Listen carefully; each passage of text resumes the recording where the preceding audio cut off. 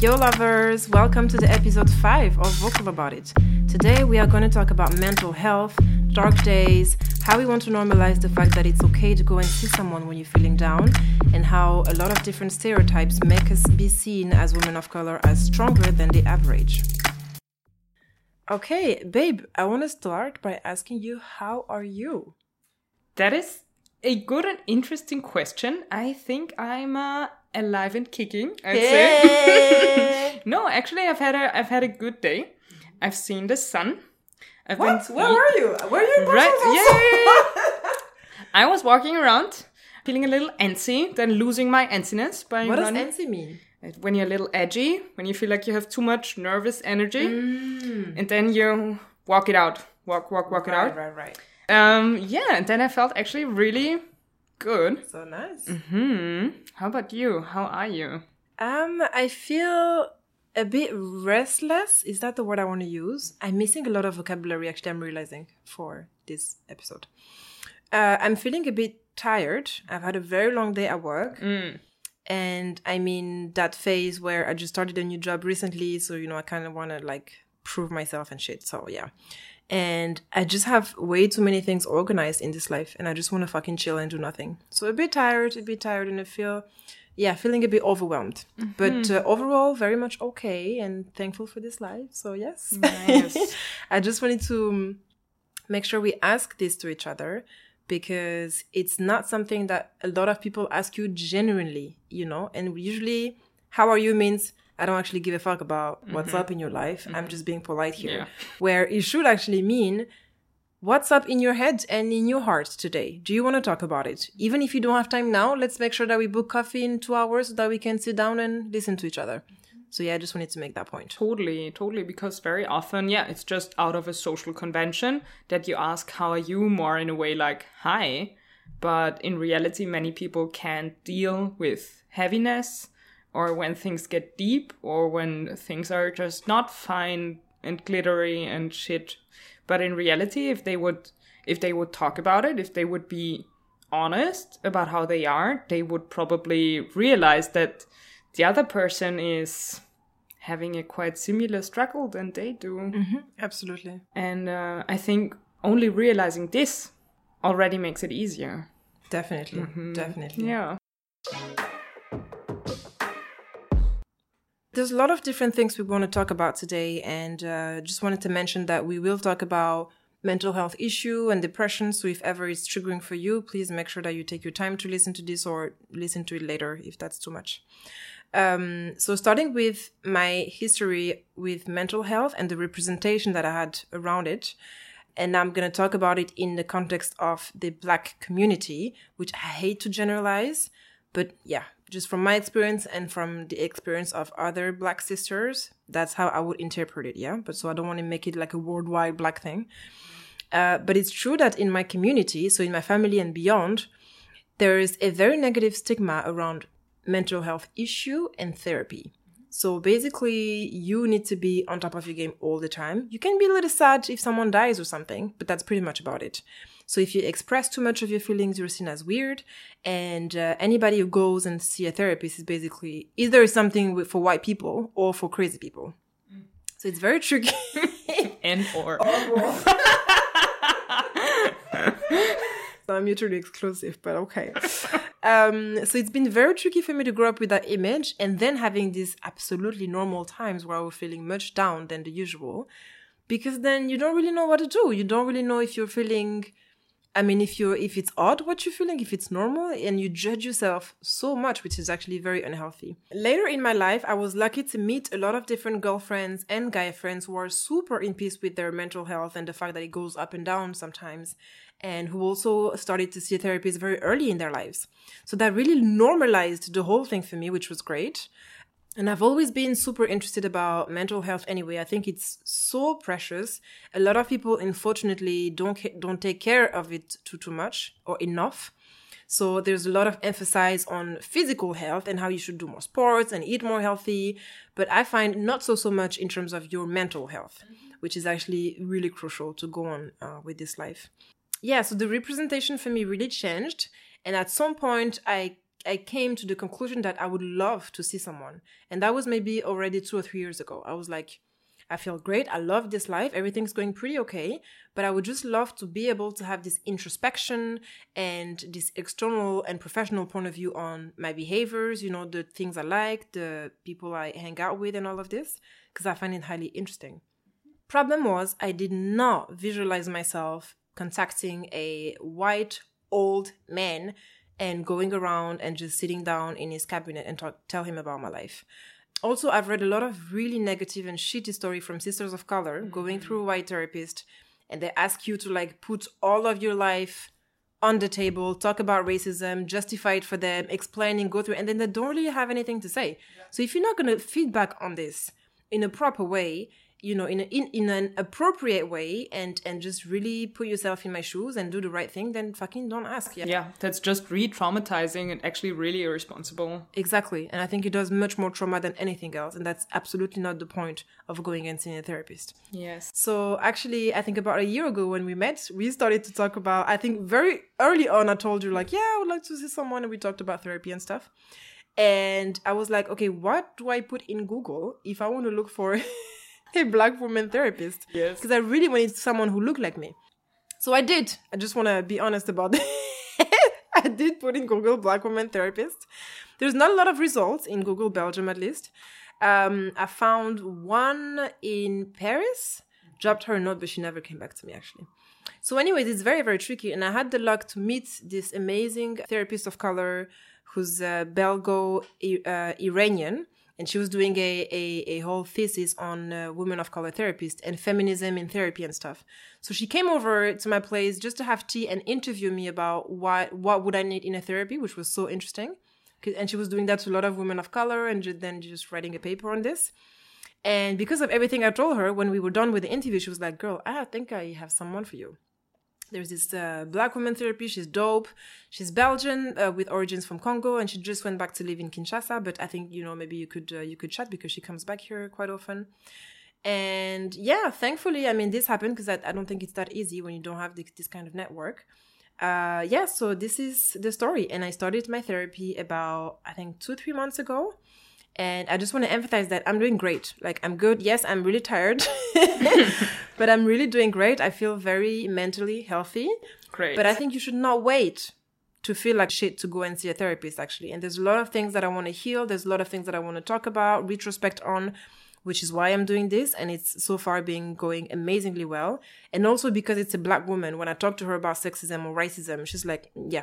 It's not even a topic. So, like, we start at 30% of the conversation because she understands. And she also drops this face of like, yes, because we African women, like we Black women. I'm like, yes, preach. It's the best. Nice. It's really the best. She really understands. And it makes a whole lot of difference. My history with mental health goes way back too, because my mom is a therapist. So I'm really grateful for having a very normalized, destigmatized approach ever since. So it was always, my sister and I were growing up with having a very normal picture of people who are getting ill, getting better again, maybe getting ill again. And yeah, that's just life. And it was really, for me, it wasn't something that was frowned upon or that was, something you should be shameful about. Yeah. But unfortunately, a lot of my peers have a very, very different approach, even if they are very young, even if they are usually quite progressive. Still, when it comes to mental health, there is always this idea that it has to be really bad. You have to be in an extremely bad place to go and see a therapist, because you don't go for a minor issue. That is the idea. Yeah. So people drag themselves through that. They suffer a lot, are not well, but still they keep emphasizing that it's not that bad, as if it would have to be that bad to be legit to go and see somebody. So it's like they have their sprained ankle and dragging themselves through, and you see, hey, you're not fine, maybe you should see a doctor, and they're like, no, that's fine, as long as it's not broken, I'm not gonna see anyone. And only when they hit rock bottom do they see that they have to, but then then it's also so much more work. So everything you can do before you crash and burn is just also very good for yourself, and realizing that it doesn't have to be that bad. Exactly. That it's okay to feel that way, and you can also feel better. You don't have to pull it through and just think that it may go away and dissolve magically by itself. Because it will not. It will not. It will not. You will have to, put some attention to it. And if you do, then you can get better. But I think what's really important for people to know, what was also for a long time for me important to know, is that whatever you're feeling, it's okay. Yes. If you feel anxiety, if you feel like you're in a depressive episode, if you feel exhausted or burned out or just really sad, that's all okay. And so many people have that around you. And just when everybody keeps their mouth shut about it, will you think that it's an uncommon thing and that you are a misfit. Mm-hmm. In reality, you're not. Exactly. Because most of the people around you probably, they have been in this situation that you are in right now, or they are in the same, or they will be. And that's okay. Yeah, absolutely. Yeah. I think it's super important to normalize the different phases that you can go through, the different feelings that you can feel. But it's, again, the stigma of society that it's not okay to show when you're weak, or to show when you're feeling low, or to show when you're feeling extremely sad or even angry, like we talked about that episode on women of color and anger. It's just not okay. And that's bullshit. And I think this will take a massive amount of work and really an early age education to let kids and people and adults know that it's okay. Yeah, totally. And I think it's also really odd that it's seen as something stronger to not let people in, to be distant, to be cold, and act as if everything was okay, when in reality it's way harder to show vulnerability and show people, look, I'm not okay. I'm really having a hard time right now. I feel like shit all week. Mm-hmm. That's hard work. That takes courage. You need to be brave to say that to somebody and let other people in, and this is actually key. It's not something you should be ashamed of. It takes way more work than playing it cool when in reality you feel rotten inside. Exactly. So, yeah, I feel that there are so many toxic images out there that make it very hard for us to reach out. One of this image is the strong woman of color. So, for me, clearly being strong, being courageous, being badass and kick-ass and everything else. All of them. All of the assets is clearly part of my self-image. I like to see myself that way, but also I know that other people put this narrative on me. So from several sides, I am being constructed as the strong one. But this comes from somewhere. You don't know why I have to be strong. Exactly. And still people assume because I'm strong, they can put all their shit on me because I can handle it anyways. They rely on you, on your emotional strength. Yeah, and nobody asks themselves that maybe I need my strength for myself, or maybe it's armor, or maybe it's a form of self-defense, or I don't know, wherever it comes from, it should be okay that I integrate it into my personality, and still people don't assume that I'm strong all the time, because nobody is strong all the time. And realizing this and not just having the easy way out where you just blurt all your shit on somebody else and then go away and be like, whew, that was a relief, while the other person has to carry all your shit. That is not cool. And I think people should be a little more considerate about this image. Absolutely. It's such an important topic to touch on, because I think there's so many stereotypes, and it's crazy how much this is engraved into our minds. Thank you very much. Because I was actually having this discussion with a black girlfriend of mine that you met. And she was telling me, but I think the stereotype is true. It's true. Do you know any white woman who go through everything we went through? And like, and I'm like, yeah, but no, it's a stereotype that's really hurting us. It's really hurting us, and it's not true. We are not this homogeneous group of super strong humans. It makes no sense, And it reminds me of an anecdote that I had a few weeks back so I'm part of this super nice book club on African and Caribbean literature. So I go there once every 2 weeks, and there's a few white women working in that library and just kind of like coordinating the group for us. And one of them is lovely. She's really sweet, and she's from the Southwest as well. So we chat, we hang out and stuff. And I got there last time, and we always start a little, small talk and chat about what's up and the different books they just received or whatever. And we were talking about a great author whose name is Fatou Diom. Mm-hmm. Who's amazing. She's from Senegal, and she went through a lot, and she's really, really super and extremely strong. She went through a lot in her life. She was a fucking cleaning lady. Now she writes books, she gives conferences at Beaux-Arts, and like, she's the best. Amazing. And we were just discussing this, and this woman at the library, white woman, tells me, but it's amazing how strong black women are. And it really felt odd to me. So I told her, like, yeah, but I think, every woman, just like women in general, to make it a bit, She's like, no. It's really, there's something with black women. Really, they're just stronger than the average, and like, it's something. So it's insane how for her it was super normal. And she was determined into that stereotype that she doesn't even see as a stereotype, clearly. But then I thought, like, what does that make to us, And it's exactly what you said, that then people feel like it's okay to come up with 1,100 problem and tell us about it and let us deal with it for them. It's okay for them to just call us at any time and just, throw all of their emotional baggage onto us and never ask once, how are you? Yeah. How are you doing? What's up with you? Totally. Do you want to talk?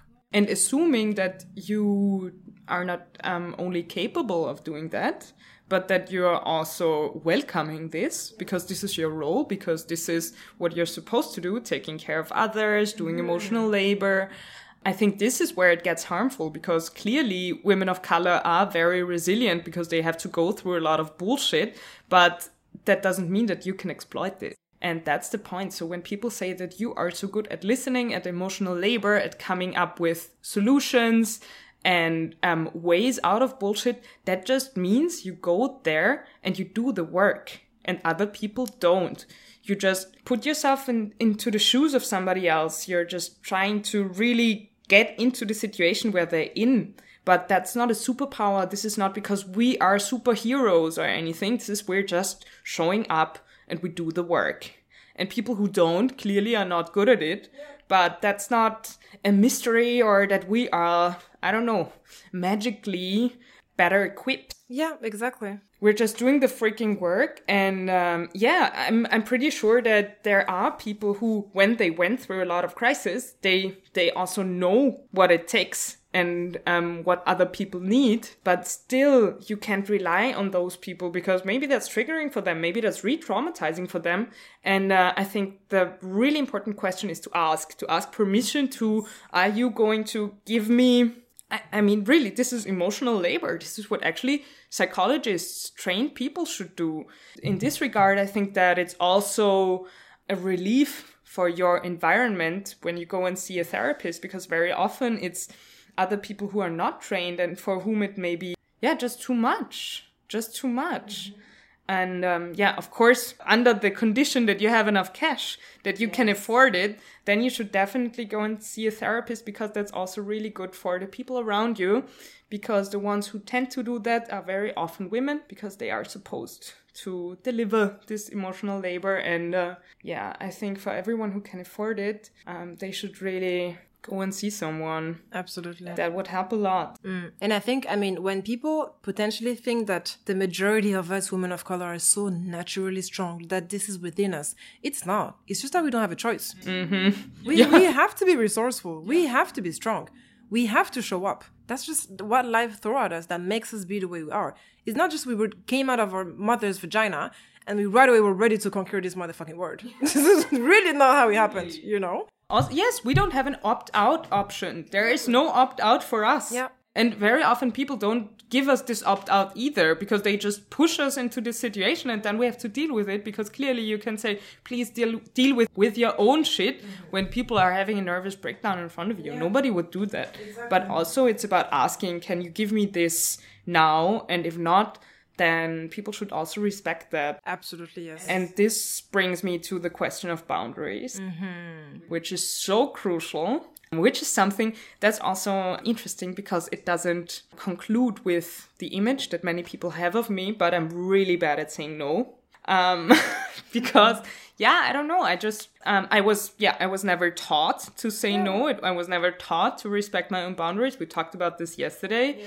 about this amazing thread on Twitter about the young woman who told us the story of how her mom encouraged her to respect her boundaries ever since. That the second she feels uncomfortable with something, she should reach out, tell her mom, she will end the situation. Period. That's it. And everybody else would try to push her boundaries and be like, no, your mom, now it's so late, you don't want to put her under pressure, just pull it through, just power through, and it will be okay. And I think this is the whole idea that we are presented with all the time. Just pull through, just don't bother anyone. And this is why it's really hard for me to just say, hey, sorry, but this is my limit. Here is my boundary, and you're overstepping it, or you are pushing too hard. And I think it's really crucial to learn this even now, even so many years later. When you didn't learn it as a child, that's really, of course, that's way harder.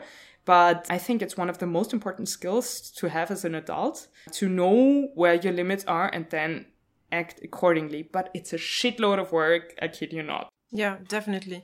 And I think, just imagining if all of our parents would have told us when we were 4 years old, yes, you can go to that sleepover with all our little girlfriends, with all your little friends, but the minute there is something weird, the minute you feel uncomfortable, the minute you feel just that there's something that feels not right, you call mommy, you call daddy, we're going to come pick you up, and that's okay. Can you imagine the tools that this would have given all of us?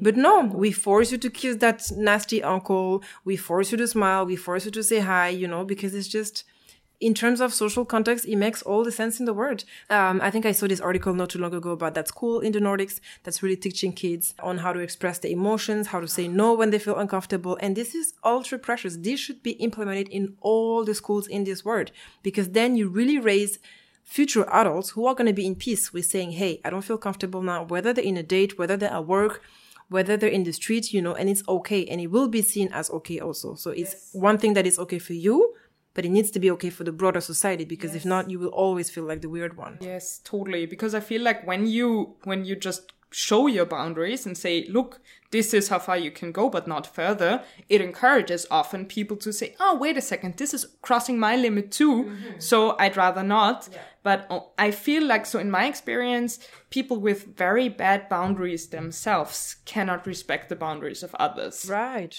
Yeah, if you are just like, if you're self and what you're willing to give is just all over the place, and you never say, hey, stop, I don't feel right for a long time anymore, then you see it as something painful when somebody tells you, hey, you can't go further than that. Yeah. But that's something really healthy, and that's really good, and you should do it anyways. And I recently read an article that was really good that teaches you how to implement your boundaries by a very visual technique, where you should imagine what kind of boundary you would like to have with another person. Mm-hmm. Is it enough if there's just a cross in the sand between you and the person, and you just say, okay, this is your part of the island, this is mine? Or is it supposed to be a fence where you can still see through, but the other person is clearly somewhere else and cannot cross? Or is it supposed to be a brick wall somewhere where you can't even see the other person anymore and they can't come over? And once you have found this image, you should act accordingly. You should act as if there was a brick wall and as if you wouldn't have to come any closer. And you can just stay within your space and be like, all right, on the other side of the wall, I don't even care. Yeah, and I stay in my place. Or I'm cool with this friend of mine and I'm so cool and I don't have any problem whatsoever with sharing a lot. I just need to know, here is the cross in the sand. And that helped me a lot. That's actually great. That's really, really super, so powerful. Mm-hmm. And you can put that in place in a quite of a simple way, but the impact that it must have, it's really, really good. Yeah, that's super important. I think it takes daily practice, but it gives you a lot of personal freedom. Yeah, for sure. Yeah. Talking about boundaries, that makes me think of two different instances, because I like to share my little personal stories like that. Bring it. I want to talk about social cleaning. Yeah.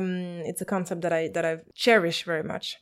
So I met a friend last year, someone who became a friend, who was a friend of a friend. Anyway, long story short. And he's quite of a, sort of a neighbor in Brussels, doesn't live too far. So we used to hang out, grab dinner and drinks and stuff. Really, really cool.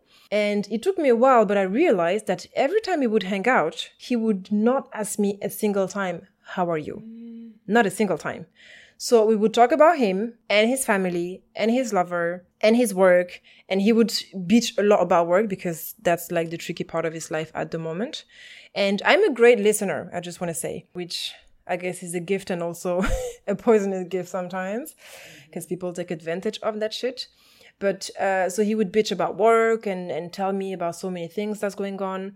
At some point, I even had a few months back earlier this year, I had an operation with my kidney because of whatever. And we saw each other after that. And he was like talking about him. And at some point, he's like, oh my God, wait, you just had this operation for your kidney, right? I'm like, yeah. He's like, so how did it go? I start telling him, yeah, so it's actually this part of the kidney that it needs to be removed, la la la. And then he's like, oh my God, my uncle had the same thing 3 years ago. And then that was it. That was done. I did not even... About kidneys. I did not even finish my story because he made it about himself and that was it. Holy so shit. my time of expressing whatever is going on in my life was extremely limited. I didn't even fight that shit because I don't usually. My point is telling that story is that I'm now over with that person. I have zero issue sitting people down and telling them, listen, I don't think we vibe out. I think you're using me to just store your emotional garbage and that's not okay. I have amazing people in my life. I don't need extra friends, actually. I take them if they're super. Clearly, this is only being a one-way thing and I'm not enjoying this. So you know what? You go take care of yourself. I take care of myself and that's it. Fortunately, I haven't had the time to do that with him because I think he's avoiding me. But that's another story. Yeah, and I think, at some point, specifically in our adult life, where sometimes we keep friends because they're childhood friends, because they're friends from a long time, whatever. But you know what? Sit yourself down and think for a second, okay, why is that person bringing me in this life? It's okay if it's not at the same level. You don't have to do things in expecting something in return. Yes. But think of yourself. What energy does that take you to meet with that person? Yes. Is it just draining? Exactly. Then it's okay to walk away. Absolutely. It's completely fine to break up with friends. To break up with people who are not bringing you energy and joy in your life. It can't just all be negative. It can't just be a one-way thing where they talk about themselves all the time and you're just listening and taking in and being that strong person who's going to feed back on whatever they're going through, who's going to give them solutions, who's going to listen to them, who's going to call them to make sure they're okay and not getting anything in return. That's not okay and that's not a proper friendship. So to take care of your mental health, you also need to make sure that you do some social cleaning at any point of your life and make sure you surround yourself with people who care for you because you care for other people. And being a very good friend to yourself. Absolutely. This is key too, because I feel like very often we are, in our good friendships, we are the best friends. We are so kind and considerate and there and passionate and everything. But when it comes to ourselves, I think we're often negligent. Yeah. And yeah, I think it would be key to be just the person that you are with your friends to yourself. Absolutely, yes. And being kind and compassionate with yourself and realizing in which tone you speak to yourself. Is it, faster, bitch, faster! Lazy piece of shit? Or no, seriously. Or is it actually sweet and kind and like, what we're gonna do today and what do you feel like and shit? You little queen. Yes, treating yourself. Being sweet, being kind, that changes a lot. It sounds really, I know what it sounds like in the beginning and I would be a little resistant to it too. But it's a complete game changer to be sweet to yourself and being the best friend you can have. Oh, yeah. Absolutely true. And I just want to say that also applies to love. Yes. Make sure who you bring into your life, into your bed, into your heart. Because, again, a little experience of mine, I had this lover who was struggling with depression, which to me is totally fine. And, we can deal with that together and that's fine. But this, with the combination of a very self-centered personality, made that he had zero emotional space for me. Mm-hmm. And I put myself together, I'm fine. But the minute I needed a tiny bit of support, he was like, no, I'm sorry, I cannot. And this is not okay, ladies, okay? So if you have a lover in your life, make sure, same as the friend, that you are with someone who treats you the way you treat them, in the sense that like you deserve the best. You deserve someone who loves you, who listens to you, who make all that's in their power to understand you, that doesn't judge you, that leave you the space whenever you need, but that's also there when you need them. Because that's exactly, I know y'all listening, I know that's what you would do for anyone. So make sure you also weight that shit, because it's not okay to be with someone who doesn't give a fuck about your feelings and who doesn't make the time to really treat you properly. Yes, yes, yes. Just one quick mention for all of our sisters of color out there. If ever you're not lucky, like Sarah and myself, to have great other sisters of color or sister period that you can go to, talk to, be super real with, be honest with, and share any of your issues or your happy moments as well. There's this hashtag online that's called YouOkSis. And YouOkSis is specifically dedicated to women of color and checking out on each other, because we know that we go through a lot of shit. We know that mental health is a bit of a taboo in our communities. So you can use that hashtag and just ask for help online, and a lot of different sisters will come up and make sure we take care of you and we lift you up. So sweet. All right. Let's celebrate some queens, shall we? We shall. All right, so I would like to start with a Vienna-based psychologist called Parissima Taheri Maynard, who started a space for people of color where the experiences of minorities are included in the psychological discourse, where they can be free of stereotypes and prejudices. It's called Wir sind auch Wien. We too are Vienna. She is a woman of color herself and recognized the urgent need for psychological service that is specifically tailored for people of color. And so she just went there and created it herself. As we do. Mm-hmm. And yes, I came across this initiative when reading a Vice article about a woman of color and how she is struggling with depression. She is writing under the pseudonym of Aimoen Kinshasa. And read her articles, they are really great and enlightening. And the second woman of color that I would like to celebrate is called Noah So, who is an Afro-German author, activist, musician, producer, and artist, and everything. She's an all-round talent and does great stuff. She wrote this amazing book called Deutschland Schwarz-Weiß, so Germany Black and White, that is especially addressing white people and leading them through the painful process of checking your privilege, but also leading you through the whole colonial history of Germany, where racism comes from, and it's just such a relief to read, and it's really just great. Right now she's giving workshops for burnt out activists. Oh, wow. Yes, so it's important. Great. It's prevent and relieve activist burnout, self-care and activism, yoga classes for especially people of color, empowerment, relaxation, and community-based healing. And it's amazing. Follow everything she does. I'm really an admirer. And on her page, I came across such a powerful quote that I would like to share with you by Toni Morrison, one of the most important voices when it comes to Afro-American literature and also a Nobel Prize laureate. Toni Morrison says, which is really important when it comes to the intersection of racism and mental health. Know the function, the very serious function of racism, which is distraction. It keeps you from doing your work. It keeps you explaining over and over again your reason for being.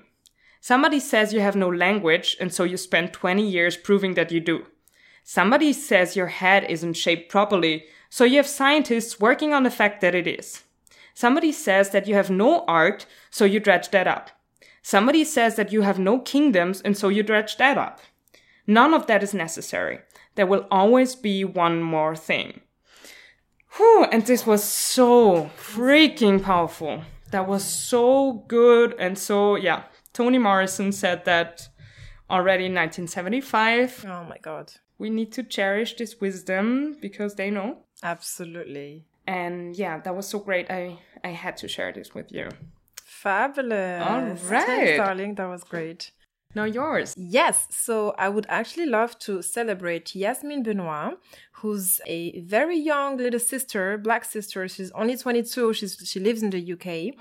And she's a asexual, aromantic, and asexuality activist, which I think is extremely dope. We had the first episode of Vocal About It about sex, flirting, and relationship, where we did not mention anything about asexuals. I didn't know any asexuals before meeting one of my really, really dear girlfriend, Margot, if you listen, love you, babe, who's really open about her asexuality. Mm-hmm. And Yasmine Benoit talks about how the LGBTQIA plus community is whitewashed and doesn't even really involve an A for asexual. Mm-hmm. You know, they might on paper, but really, she says that being in the community, she feels quite invisible. And again, even in that sphere of life, representation matters. So she really wants to speak up. She's a model. She does a lot of really cool things, and she talks very openly about her asexuality. So I invite you all to go check out the videos by her.